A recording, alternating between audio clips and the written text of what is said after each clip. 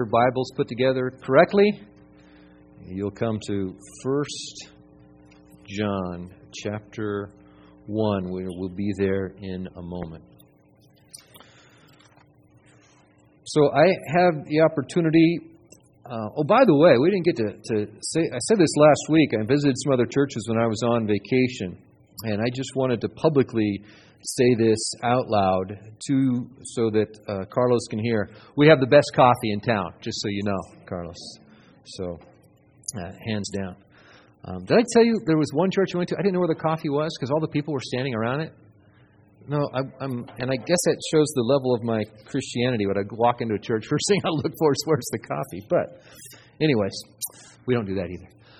So we had Pastor Mike was here with us a few weeks and did a wonderful job, and I knew he would. And Pastor Bruce, and those are two pastors in the area that, just so you know, I meet with them. We meet a couple times a month to read books together.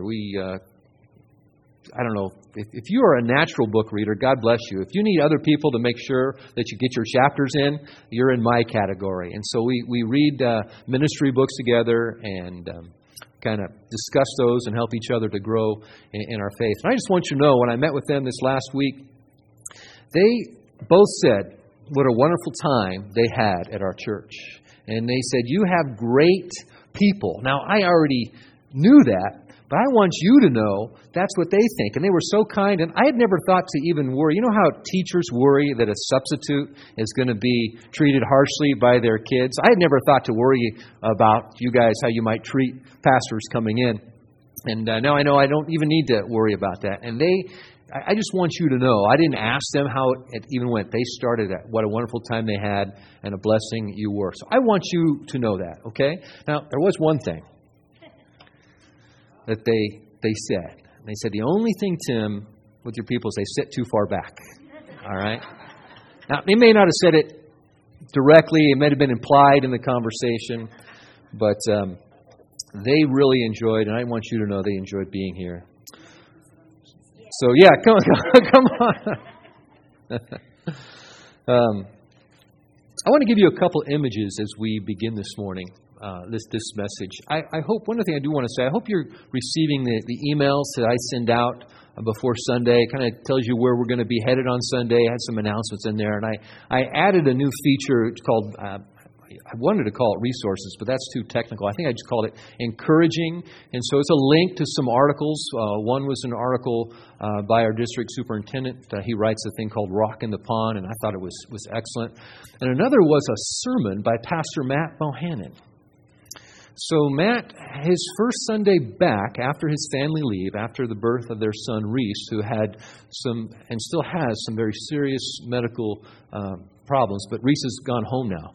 Matt preached a sermon, sharing a little bit about that experience, what God had been teaching him, and it was amazing.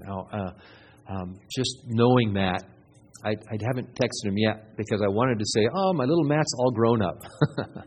But I think that's a little bit childish.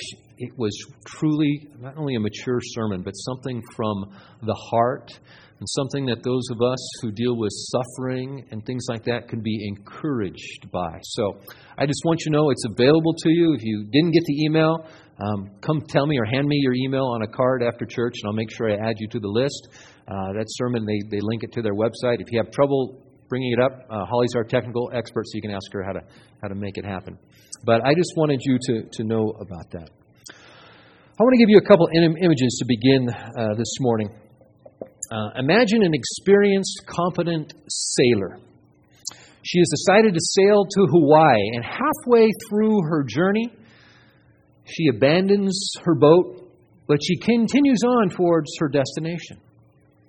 Now, the second image is someone who's going to do some household roof repairs. And they begin the job climbing up on the ladder to assess the damage and the work they need to do. And as soon as they climb up to the roof, before they've even done the assessment, they kick the ladder away. Now, in both these pictures, you're going, what are they thinking, right? And in both these circumstances, you know that the weekend worker, he's not going to get his job done, or at least not very quickly.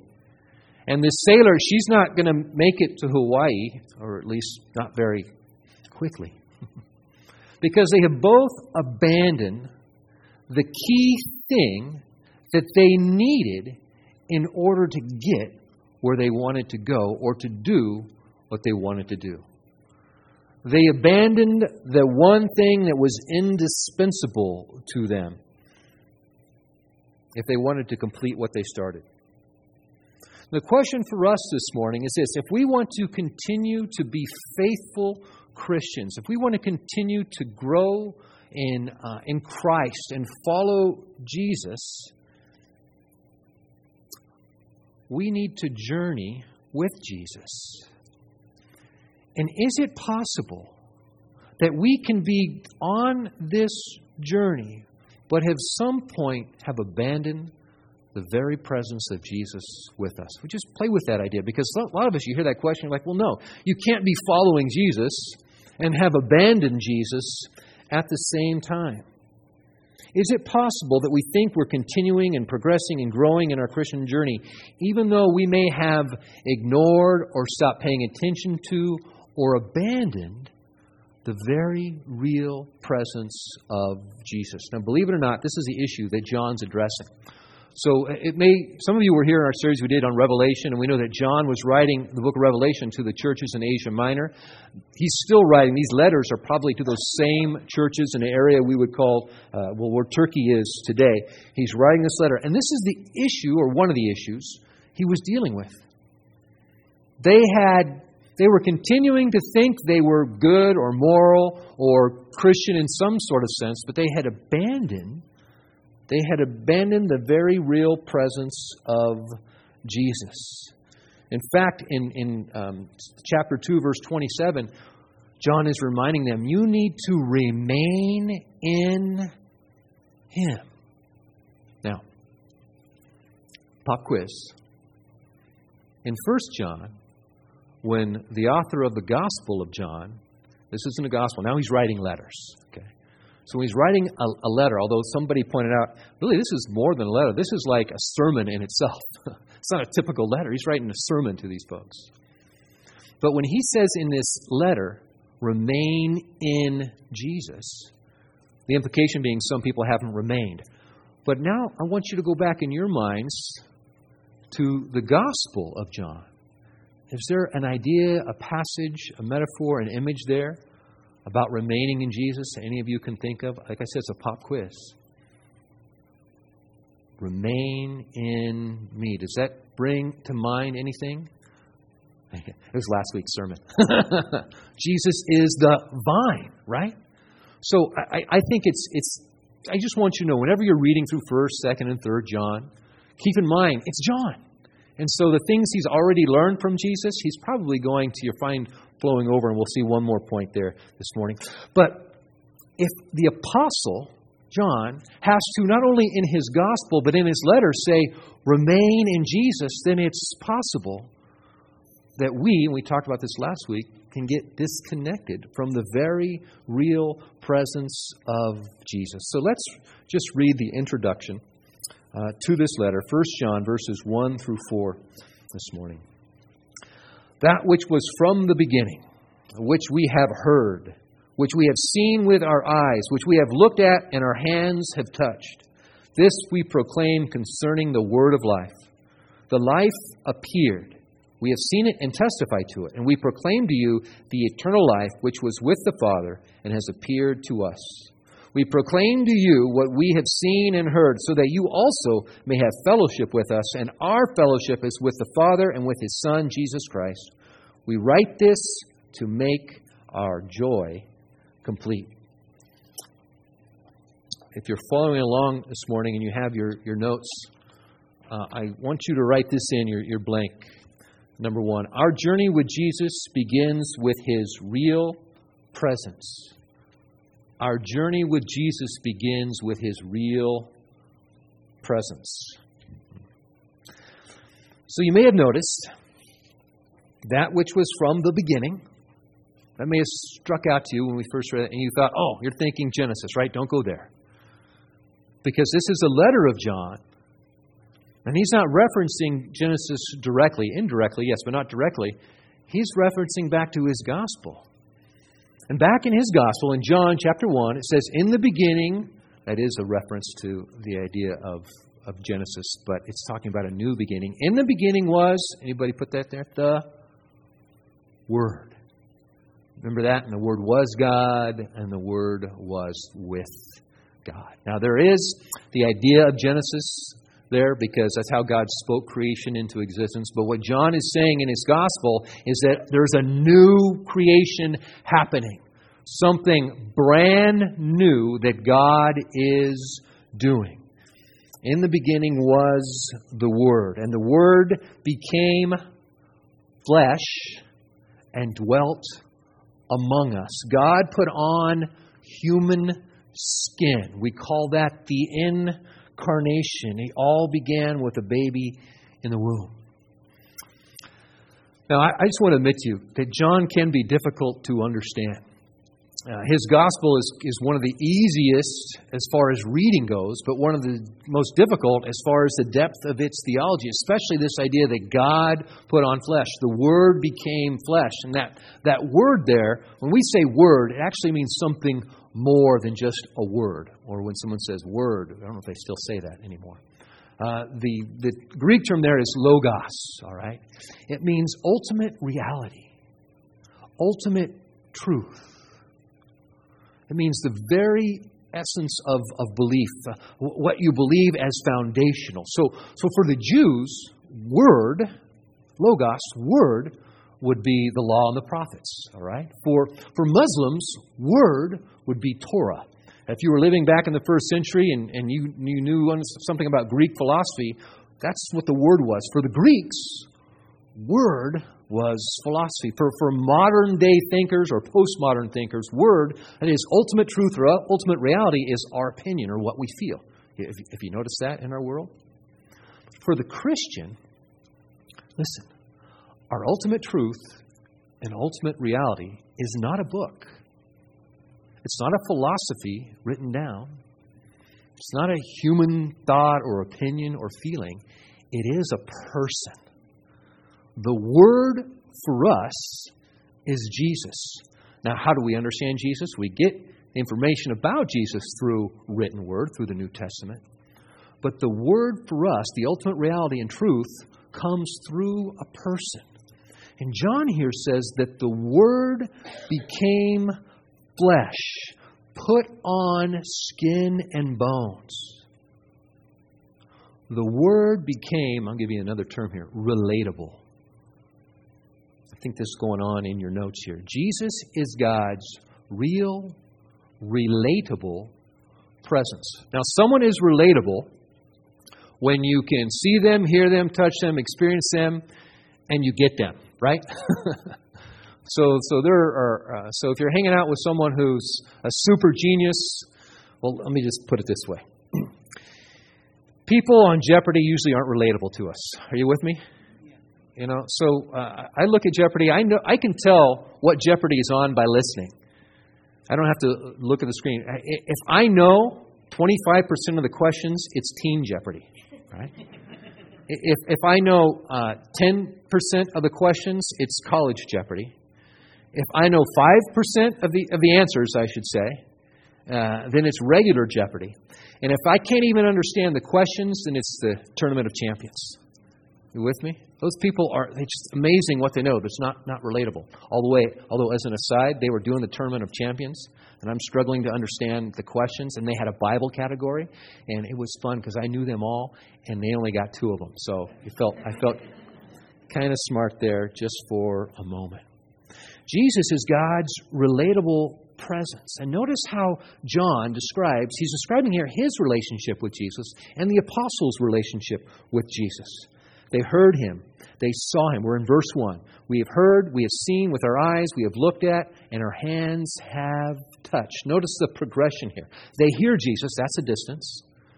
Then they say, let's go check it out. And then they see Jesus. Then it says they look. That means they hang with Him over time and they observe Him and they touch Him. That means they, in a sense, can examine Him. They hang out with Him. They can be close to Him. That was their experience, their life, their understanding of Jesus. He was God becoming real and a relatable presence. God in the flesh. Who wants that type of relationship with Jesus? Right? You want that? All right. Let me show you an example why this is so cool. So I'm going to make Keith come up here for a moment. For two reasons. One, he doesn't yell. He won't get mad at me. And two, he's never done this before. So I was like, I literally was in my office like, who can I pick on this morning? Who sits in the front? Oh, no. God bless you. Okay. So let's just kind of give you, let's say that, so Keith is Jesus. Okay? The real, relatable presence of God. And I am a rabbi. In the first century, I'm telling you about God. And I have all my books, I have all my knowledge, all my experience, and I'm telling you about God. But here you have Jesus, who's revealing to you who God is. Who are you going to choose to go to? Who do you want? Who's really going to fulfill your needs so that you understand Jesus? And that's what God has done. I was going to sit down and make you stand up here alone, but then you wouldn't free me. I'll let you sit down. Thanks. That's what it meant to them to have the real, relatable presence of God with them. Now, we have to take this idea of incarnation, we have to follow it through to its logical conclusion. So, John's description, they heard, they saw, they looked, they got closer, and they touched, means that not only did they have a physical relationship with Jesus that was close, but it was over time. They were in close proximity with Jesus over a period of time. Think of relationships that you have with others that are close in proximity and happen over a period of time. So, marriage. That's a relationship that happens in close proximity over a period of time. Family. If you guys want to throw some out, you can. These are those that I thought of. I thought of family members, right? How about BFFs or besties? Georgia, who's your bestie? Oh, don't say you have all your friends here. Huh? That would embarrass you. So a bestie is someone, and I don't use that term. I'm just using it in the modern vernacular, right? Or best friend forever, right? That is someone that you are close to in proximity a lot, and you have a long-term relationship with. Coworker, all right? Roommate. Traveling companion or camping buddy. And maybe there's some I've missed. Are there others? Neighbor. Excellent. Classmate. Thank you. All those things. You're going, oh yeah, I get it. And then, as soon as you move from Jesus to these other relationships, you realize something. Oh, but these people also annoy me. Are you hearing me? Whenever you're in close proximity with another human being, no matter the origin of that human being, but they're fully a human being, over a period of time, you're going to experience it will be nice idiosyncrasies. What if Jesus snored? What if at nighttime Peter was a light sleeper and he needed quiet? But Jesus, the Son of God, being fully human, in his fully human form, snored. Do you think that would be a little bit annoying? What if Jesus was one of those people who, when they were ordering food, liked it prepared a certain way? You know those folks? Because they always end up in front of you in line. Yeah, I do want a hamburger, but listen. All right? No cheese, no tomato. I want lettuce, but I want that lettuce crispy. I only want 2 pickles because 3 pickles just throws off the taste of the meat. I don't want any mustard, and I want the ketchup and the mayonnaise separate. So I don't care which is higher or lower. Just don't put them together. Right? Some of you are thinking of others. Some of you are trying not to look next to you. If Jesus, being fully human, came and lived in close proximity, he had to learn to get along with others' idiosyncrasies, and they had to learn to get along with his idiosyncrasies as well. And what developed between them was a mutual, caring relationship. Because Jesus was perfect in his love, we are not. And taught them to be perfect in their love over time, even with one another. And being in a real presence with someone, listen, it's easy to distance yourself, right? So our students have been on summer vacation, and they grew apart in their relationships with friends because they're not going to school. I mean, follow this through to its logical conclusion. If being in Jesus' real presence was the way to be intimate with Him, then it was possible to distance yourself from Jesus and not show up as much. Or the group is traveling here, I'll catch up with them when they get to the other town. And still think of yourself as a follower, but you have distanced yourself from Him. You see the point there? This is where John wants us to understand that we have to take the doctrine of the incarnation and God putting on flesh and think it through fully and completely. And while they were experiencing time with Jesus, point two is this: they learned something. In the presence of Jesus, they discovered eternal life. Now, my weird imagination, I was putting together this message, and I thought, eternal life. You could shorten that to the e-life. We have all kinds of e-things today, don't we? E-books and stuff like that. And so Jesus came up with e-life before we had electronic. I didn't use that term because I don't want you to think of eternal life as an electronic thing, and not. But it says that in the presence of Jesus, this is verse 2, they discovered eternal life. The life appeared, we have seen it and testified to it, and we proclaim to you, it's the eternal life, which was with the Father and has appeared to us. How can you discover eternal life while here on earth? This doesn't make sense, John. You can't experience eternal life here. Eternal life is something that happens later on. Eternal life is something in the future. After we die and we go to heaven, then we'll experience eternal life. But that's not what John says. He's challenging what we often think of as eternal life as something in the future. One day we'll go to heaven and everything will be perfect.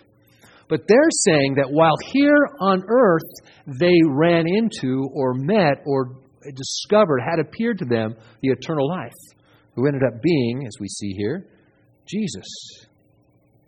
Eternal life must be more than just this promise of the future being with God forever in eternity or heaven. It's found in the real presence of Jesus, and therefore it must somehow already be present with us now. Let me give you a couple just descriptions of the eternal life to help us get this. First of all, eternal life is the same thing as the kingdom of God in the New Testament. So remember that Jesus said, repent, for the kingdom of God is near. By the way, that idea of nearness includes in it the idea of being touchable. Throw that in there. When Jesus, you've heard this one. Jesus said, repent, for the kingdom of God is near. Now put this one in there. Repent, for the kingdom of God is within reach. You can reach it now. And when you combine that with your understanding that God became flesh, you realize you can reach out and grab Jesus, that He is the eternal life. So the kingdom of God describes a culture, a community under the rule of God as king, or Christ as king. Describes a people and a way they get along. And now the very nature of heaven, the very nature of the kingdom of God has come to earth, and it's found in the person of Jesus. The second thing I would say here is eternal life is Jesus. There aren't often times you can say this about God. God is love. We can say that. Jesus is God. We can say that. And we can say this too. Jesus is eternal life. This new quality of life, this life that comes from heaven, this life that we want is found in Jesus. Remember when He was talking to the rich man, and the rich man said, hey, I've obeyed all the commands. I've done all this. What else do I need to do to inherit eternal life? Jesus didn't say, well, you need to believe in me. He said, you need to come hang out with me. Sell all your possessions and follow me. Because he couldn't cart all his possessions with him and follow Jesus at the same time. Right there, Jesus was saying, I am eternal life. If you want eternal life, you're going to need to give up anything that keeps you from me and give yourself fully to me. Be in my real presence. We are living the eternal life. Are you following me? It's not just in the future. Yes, there is a future part to it. But we live the eternal life when we live in the presence of Jesus now, when we trust Him and obey Him, then we are living the eternal life. There is a dual nature to Christian teaching or Christian doctrine. This goes really with all truth. It's both, and I'm going to give you the technical terms and I'll make it easier. But you've heard these before, so I just want to help you understand what they mean. There's orthodoxy. You've heard of Orthodox, right? The Orthodox Church. That just means right belief, orthodoxy. Then there's orthopraxy. That means right practice. So Christianity is not just about believing the right things. It's also doing the right things, really doing the Jesus thing is a better way to say that. Because what we say are right things aren't always what Jesus says. Right? So, to help you understand, if you have an infection and you're taking antibiotics, you can believe that the antibiotics will heal you. But they're not going to do any good until what? You take them. So that's orthodoxy. I believe that these are the pills I need. Orthopraxy is taking them. Here's another one. If you believe your microwave can cook the packet of microwave popcorn you have out, it doesn't do you any good until you put it in the microwave and pop the popcorn. You see, orthodoxy is just believing something, which leads to orthopraxy. Now you're all thinking about microwave popcorn, huh? I am. Non-burnt microwave popcorn, that is.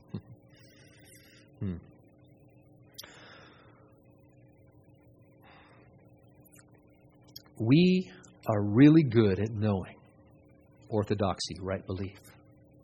But it doesn't often follow that we put it into practice. We believe that Jesus is the Son of God.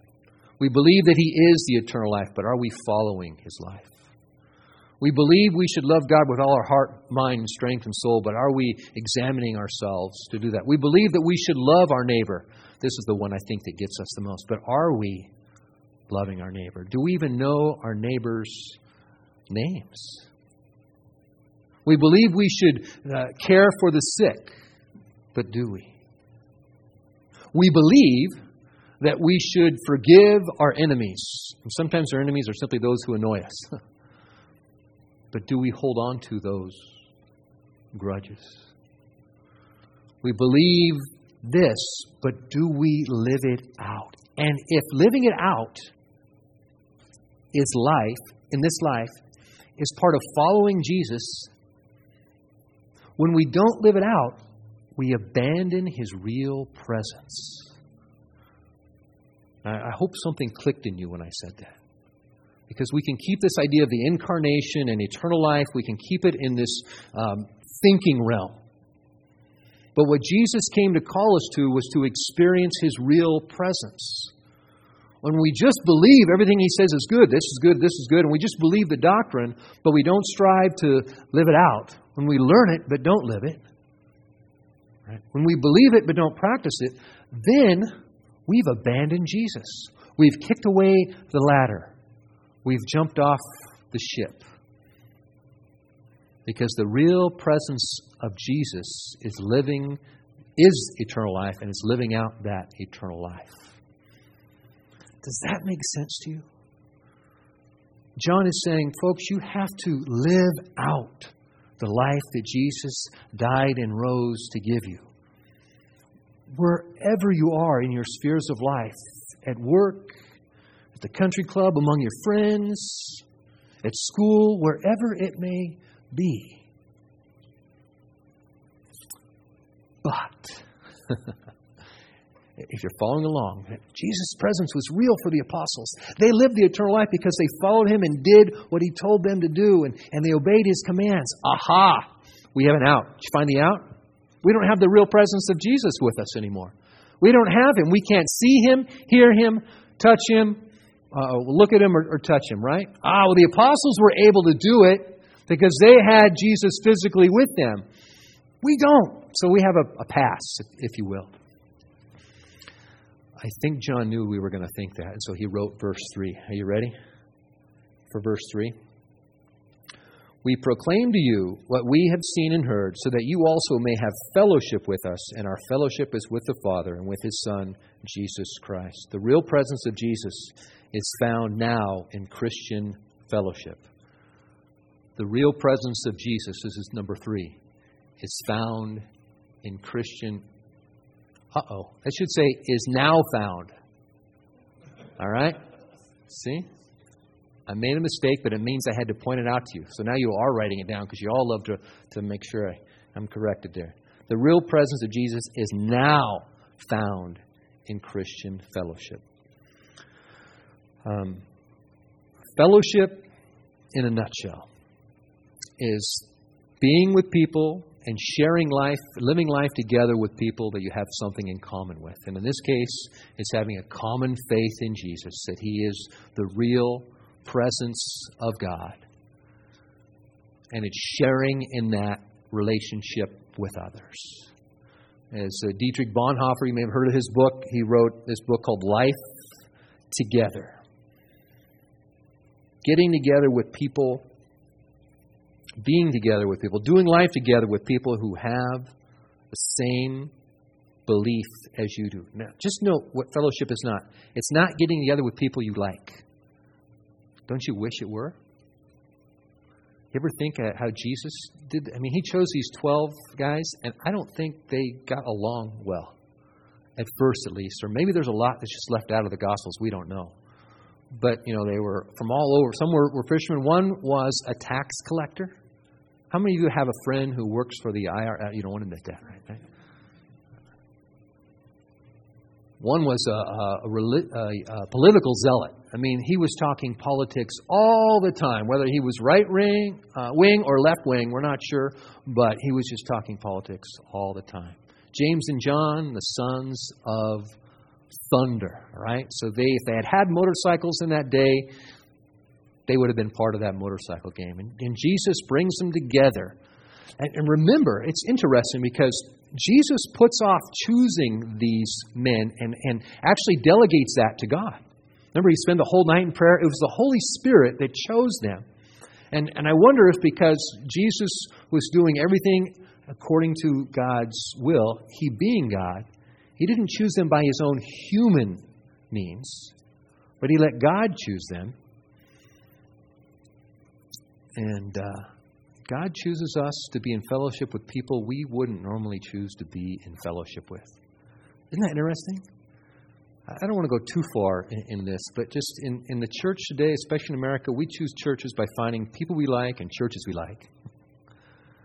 Not by what God may be wanting us to do, so that we can keep it comfortable. God is interested in getting us together with people we may not necessarily choose or like, and to be in fellowship with them. Secondly, fellowship is more than just hanging out.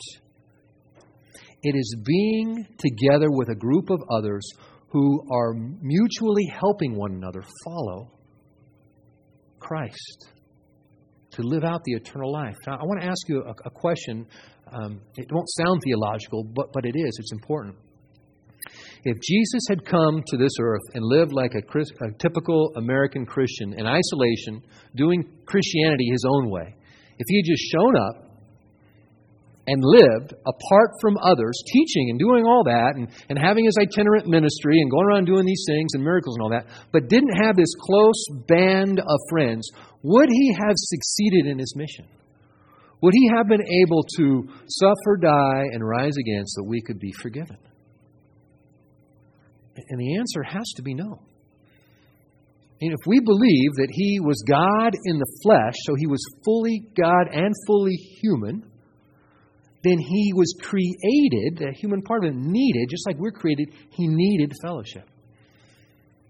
If Jesus did not have the disciples with Him, the small groups, here's an idea. Jesus was born in need, humanly speaking.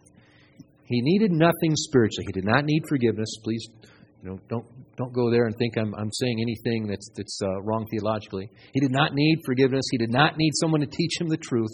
But He needed everything physically human beings needed. He was born a baby. Babies are the neediest in the world. Even as they get older. We went and saw my brother, and he has a 2-year-old boy and a 3-year-old boy. And they were needy for Uncle Tim. The older cousins, they hung out and did their thing. And Lisa hung out with his wife and they did their thing.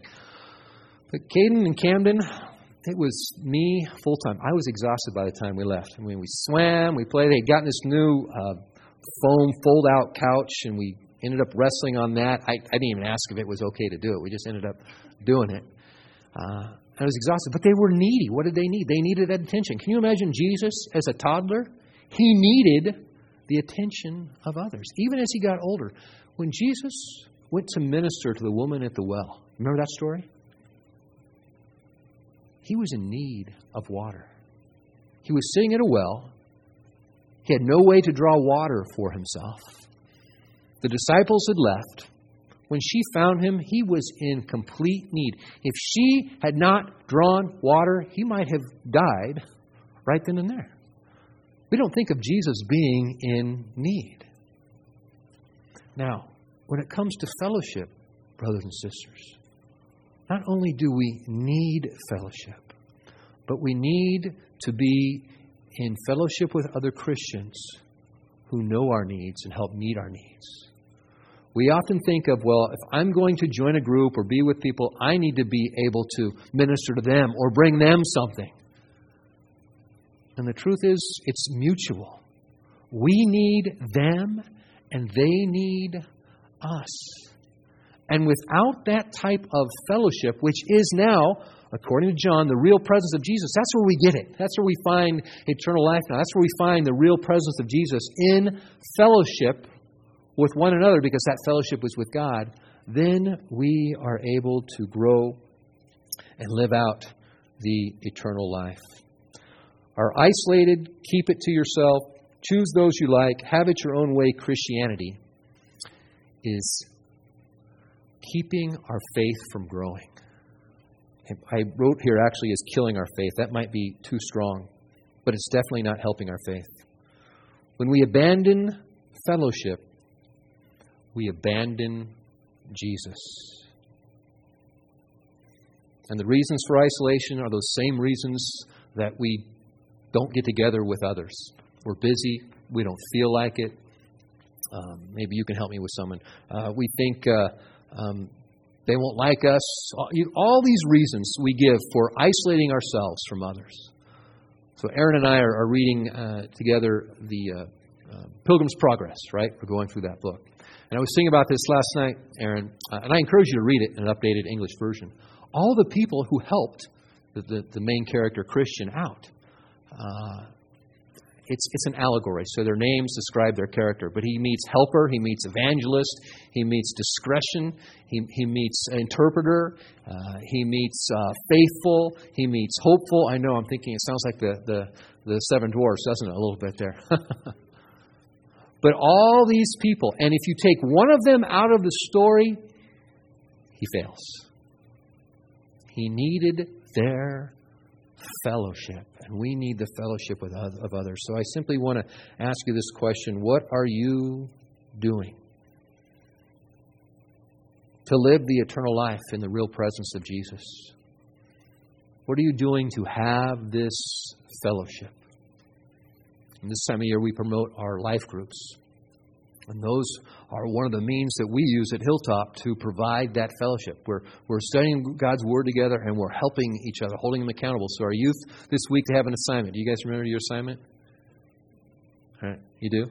They're going to pray the Lord's Prayer every day this week, slowly and contemplatively.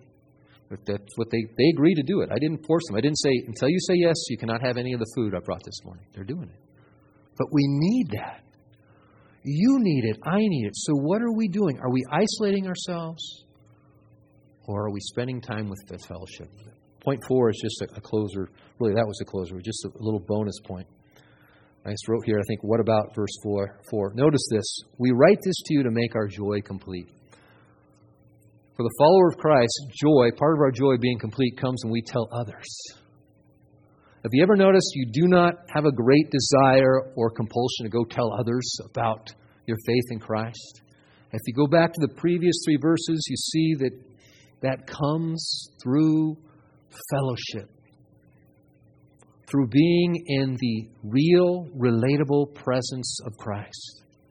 And once we're in the real, relatable presence of Christ with others, and as our joy and our understanding begins to overflow, and we get this eternal life, and we live this eternal life, then we find great joy in letting others know what we have found in the real, relatable presence of Jesus. Amen? Would you stand with me, please? I'm going to pray, and as the worship team comes forward. Gracious, almighty God in heaven,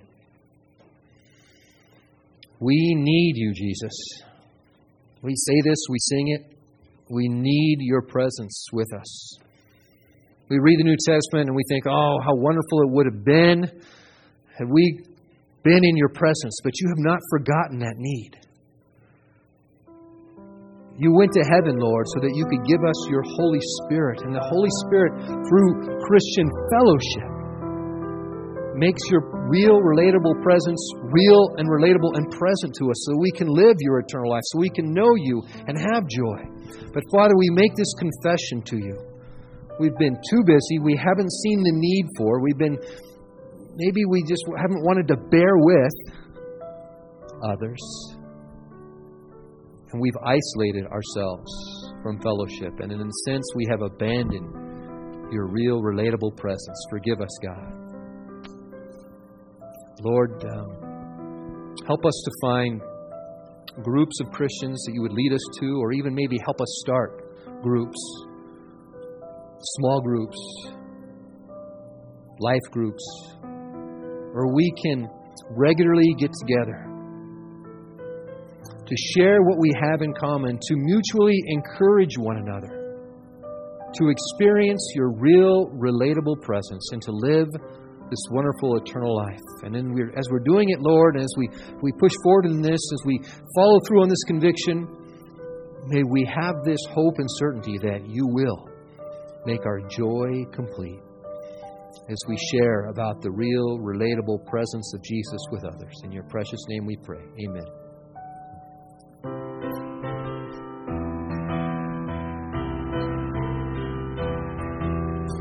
Everlasting God, the years go by, but you're unchanging in this fragile world. You are the only firm foundation, always loving, always true, always merciful and good, so good.